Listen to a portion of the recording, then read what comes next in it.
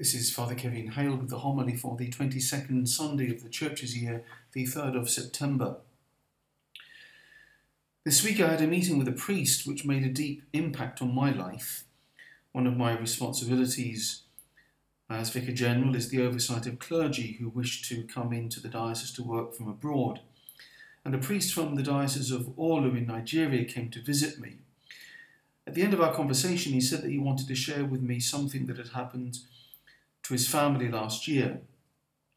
Last spring, his mother was kidnapped by the Boko Haram. You'll know this from the media that it's an Islamist terrorist group that operates in northern Nigeria.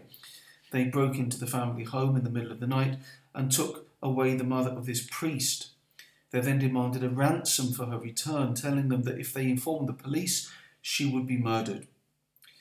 Well, this poor family cobbled together all the money they had to pay the ransom. But in the course of her incarceration, over several weeks, she was held in a darkened room with no contact at all with the outside world. She feared every day that she would be killed.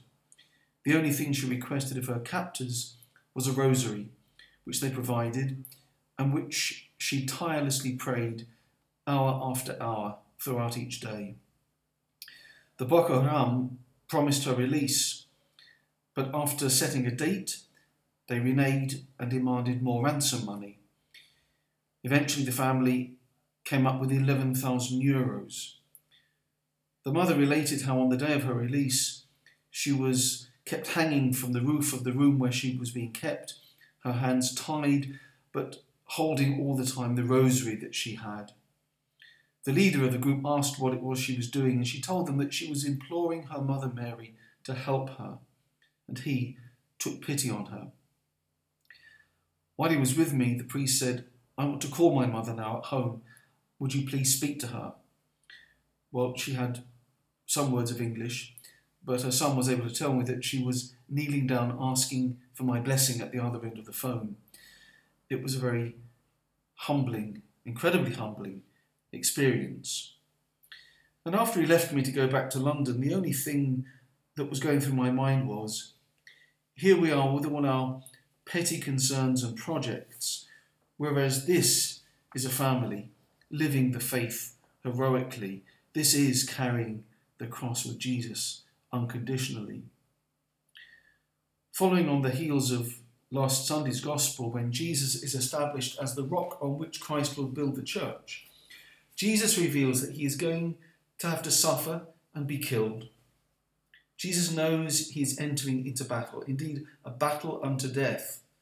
But Peter wants none of it and protests and provokes that very stern rebuke from Jesus, which has got to be one of the strongest lines in the New Testament. "Get behind me, Satan, for you're not on my side if you think that way." And rightly so, because those who are telling Jesus what to do are usually in a bad spiritual space, and they get put in their place. There are many of us who, of course, love the Jesus of our imagination, or love the Jesus of our piety, or the Jesus of culture, but who are as uncomfortable as Peter is with the real Jesus, because the real Jesus is always going to Jerusalem. The real one is always willing to lay down his life in the great struggle. The rock Peter has become a stumbling block and is speaking in the language of the father of lies. The great lie is that the Christian life can be lived without the cross, which means without suffering love. So in trying to talk Jesus out of the cross, Peter is indeed speaking the language of Satan. So Jesus says, "Get behind me," or "Stop telling me what to do and start following me." The right place for the Christian disciple is to be behind Jesus, especially as he walks to Jerusalem. Get behind me when I walk into fame and when the crowds cheer for us. There's no problem following Jesus there. But get behind me when I'm going to the place where I'm going to be killed. Then there is the cost of discipleship. We human beings think in terms of self-protection, of safety, avoidance of trouble. But God thinks relentlessly in terms of love, and especially when that love entails suffering. So here is a good spiritual question. What is my final frame of reference? Is it how do I avoid pain, or how do I love?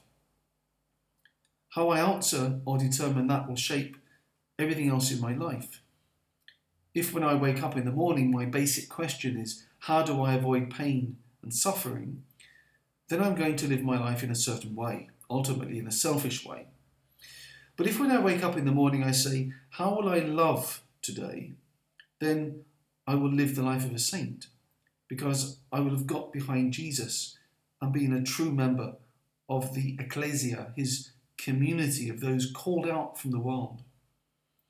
I remember some time back being called to someone in hospital before they were going to have major surgery, and after I'd given them the sacraments and prayed with them, he said to me, I've heard the theory very often. Now it's the practical. We can easily talk about what we should do in any situation, how we live the cross. But when the time arrives, it's all down to grace and the divine love. This is why Jesus now says to his disciples that anyone who wishes to come after me must deny himself and take up his cross and follow me. Notice how active this language is. He doesn't say accept the cross as it comes. No, he tells them to take it up, to consciously lean into it, if you like. We must consciously and freely walk the path of suffering love if we are to be his followers. That's the hinge of the Word of God for this Sunday.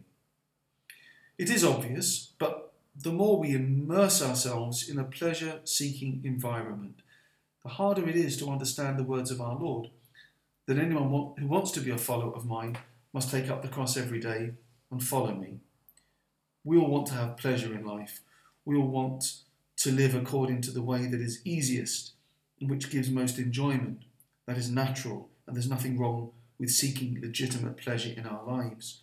The problem is when a pleasure-seeking mentality makes enjoyment the supreme purpose of my existence on earth. Think on that mother of the priest I met this week and her readiness to declare herself for Christ. It's impacted on my life and made me see the relative importance of the petty things we invest in, which often have little to do with following our Lord. This month of September, which has just begun, is the month of the Holy Cross. This helps us focus more on the words Jesus addresses affectionately to us in the Gospel of this Sunday. And Our Lady is always there beside the cross, because with her mother's love, she helps us to fulfill the will of our Lord. Let us pray. God of might, giver of every good gift, put into our hearts the love of your name, so that by deepening our sense of reverence, you may nurture in us what is good, and by your watchful care keep safe what you have nurtured. Through Christ our Lord. Amen.